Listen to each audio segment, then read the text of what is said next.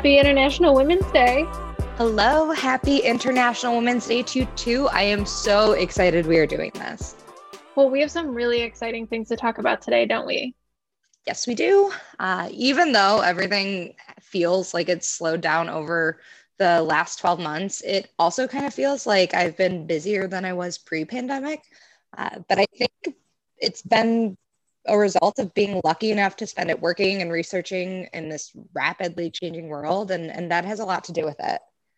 And International Women's Day is a great time to be able to celebrate everything that's happened, both for us and for women across the world. Yeah, a year ago, the global theme for International Women's Day was an equal world is an enabled world. And that is fantastic. But I think more than anything, 2020 proved to us that we still have a lot of work to do on both equity and equality. And in thinking about the fact that everything has changed and maybe we didn't accomplish all of what we wanted in 2020, the United Nations established this year's theme as Women in Leadership Achieving an Equal Future in a COVID-19 World. That's a really great theme for this year. Incredibly fitting. Yeah, and it does make a lot of sense and feels really relevant as we approach the 1 year anniversary of leaving our offices for the last time and wondering what comes next. The past 12 months were a major shift from the world as we know it and to a future, during, still, and after the COVID-19 pandemic. And I think a lot of us are really reconsidering the way we do everything, especially how and why we're moving around. And then especially as women, what is our role in that shift and how can we use this moment to work towards that enabled world that we do want to live in? Exactly. I'm reminded of this incredible stat that I heard, quite a few months ago, but it perfectly illustrates what happens when there's a lack of women involved in transportation. So let's talk about this. Women are nearly 50% more likely to be seriously or fatally injured in a car crash. And this is because cars are overwhelmingly designed by men for men. The truth is that although women make up almost half of the US labor force, we represent less than a quarter of the automotive workforce. And that percentage dwindles dramatically when we're looking at the higher ranks where we maybe fill out 18% of the workforce for executives and management. I mean, when we think about these trends and we hear that there is an equal representation, we all see it, right? But when you assign these kinds of numbers and this data to it, I mean, you see it paints a very clear picture. And I don't know, lots of questions come to my mind. Yeah, women are so underrepresented at the table. And it becomes apparent when you're looking at these statistics around car crashes or other statistics around labor workforce. We definitely are living in a world that's designed by men. And when we end up with this one size fits all approach to solving everyone's problems, no one wins. And we definitely can't have this one size fits all approach when it comes to mobility.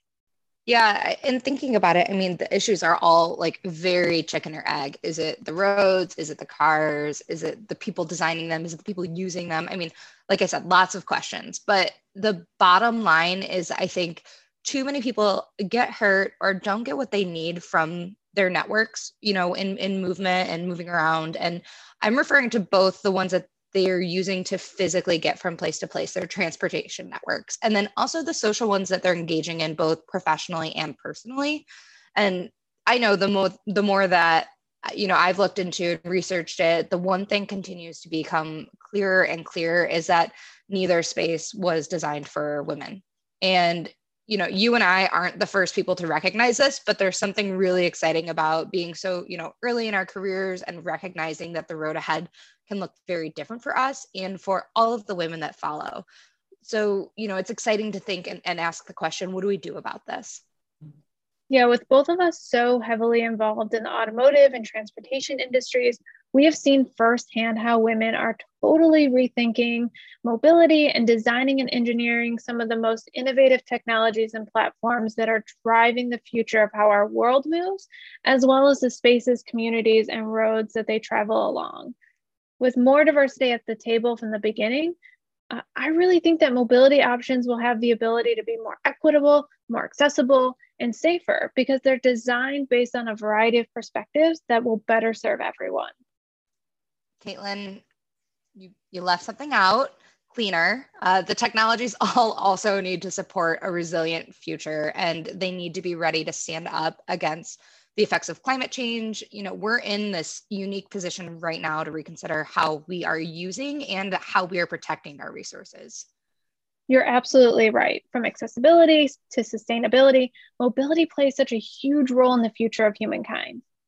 Yep, definitely. And I think it is also really important to recognize the timeline, and that as much as some of these new technologies like autonomous vehicles, drone delivery systems, micro-mobility platforms, and then last mile transit services, they seem to be like they'll belong to the next generation, but they're already here, they're already being tested.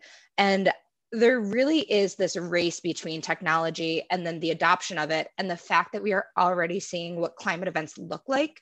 I mean, look what's going on in Texas. You're absolutely right. We're definitely at this intersection of technological, societal, and political movements where female leadership is on the heels of an incumbent male dominance, and that really needs to be told. Yep, and that's what brings us to why we're here today, women-driven mobility. For those of you that are listening that don't know, Kristen and I have been working on a book since about August that really chronicles the stories of innovation and ingenuity of women working in the mobility industry. It's called Women Driven Mobility, and it features more than 35 case studies of projects, deployments, and products that are all female-led. The most exciting part of this book is the diversity of industry representation in the case studies. We have incredible examples of infrastructure, sustainability projects, industry first engineering, amazing advancements in policy and legislation. And all of these pieces are allowing transportation innovation to continue at such a staggering pace. This book has been absolutely incredible to work on. Who would have thought a year ago that we would enter into a global pandemic, let alone you and I would end up spending time together to write a book? It was a pleasant surprise for me, definitely. And it really has been a privilege talking to these women, working together. It's been amazing that we were able to work with the Society of Automotive Engineers to give a voice to so many stories that had otherwise been just untold. One of the things I'm personally most excited about is the overlap between projects, how they're all a part of the same mobility fabric. And I think there's a lot of power in providing a platform for women to be recognized for their incredible contributions to society. And then again, looking at them and how they're all actually working together. I feel the same way. We both came from non-technical backgrounds, but we're still very much a part of this industry and have had the honor of working with a lot of the women featured in this book.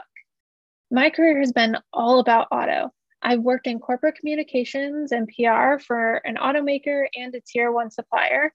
And I spent some time as the director of MICHAUTO, which is Michigan's Automotive and Mobility Industry Association. But, what really got me interested in this industry is that I grew up surrounded by car culture, which honestly isn't hard when you live in Metro Detroit. On the weekends growing up, I'd find myself at car shows or cruises, and I was always admiring the shiny cars as they go by.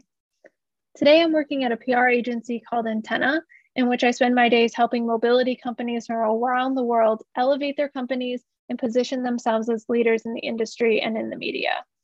Over the years, I've been able to meet and work with some amazing people, and I love that I'm finally able to add writing a book with Kristen Shaw to that list.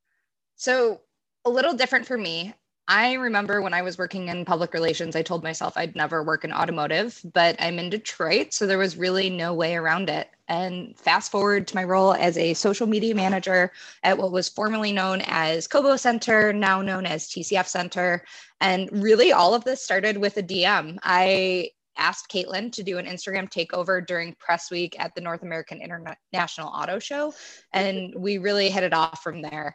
And, in working on marketing and building operations of the convention center, with the unique funding, organization of the facility, working in tourism and hospitality, working with events, and having a curiosity of how to plan destinations for both visitors, and residents, it landed me back in planning school.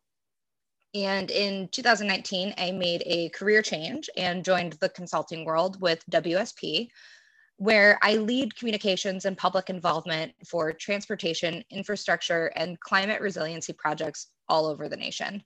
I also wear a handful of other hats in the sustainability space locally, and when I put those down, I'm also a photographer. It has been quite the adventure adding remote co-author to that list. Through this past year, it's been so exciting to see how Caitlin's experience in automotive communications and strategy pairs so nicely with mine in meaningful and inclusive placemaking and community engagement, and that combination has really been critical to our ability to write this book, which really just is this large mobility puzzle. And it's exciting to think about the comprehensive story that we're going to be sharing with you. Yeah, I love this. I mean, if you boil it down, we're both storytellers. So it's been, fun to do this project, but also I really feel like, based on our involvement in the industry, it made sense for us to help tell these stories, which really, that's what I want. Let's get back to what we're actually here to talk about today. So while writing this book, Women Driven Mobility, we put a call out for people to submit stories, case studies, and recommend colleagues to be featured. And I don't think we were prepared for what was going to happen next. Yeah, no, I think when we both signed up for this and answered that question of, okay, are we going to write a book during a pandemic? And we said, yes, we are. We weren't ready for the overwhelming response from the community that followed. And we know that the work won't stop when the book does. And so we're really excited that this podcast is going to be able to serve as an extension of those amazing stories and the women behind them. Absolutely. During this podcast, we're going to sit down with people from across the country, maybe even internationally, and we'll use this platform to continue to build a narrative around women's roles in the mobility industry and why diversity matters when creating transportation solutions that serve everyone. Sure thing. And with that said, we are so excited to launch all of this incredible content. It feels like we've been holding on to some treasure, just kind of keeping it to ourselves. And I can't wait to share it with everybody. I think it's going to be very inspiring to all of the readers and to everyone that we're able to work with to share those stories. And we're going to continue to accept case studies and nominations to be considered for future publications and podcasts. And if you'd like to learn more, you can follow along at our website, www.womendrivenmobility.com. Thanks for taking the time to join us today, and stay tuned because we're just getting started.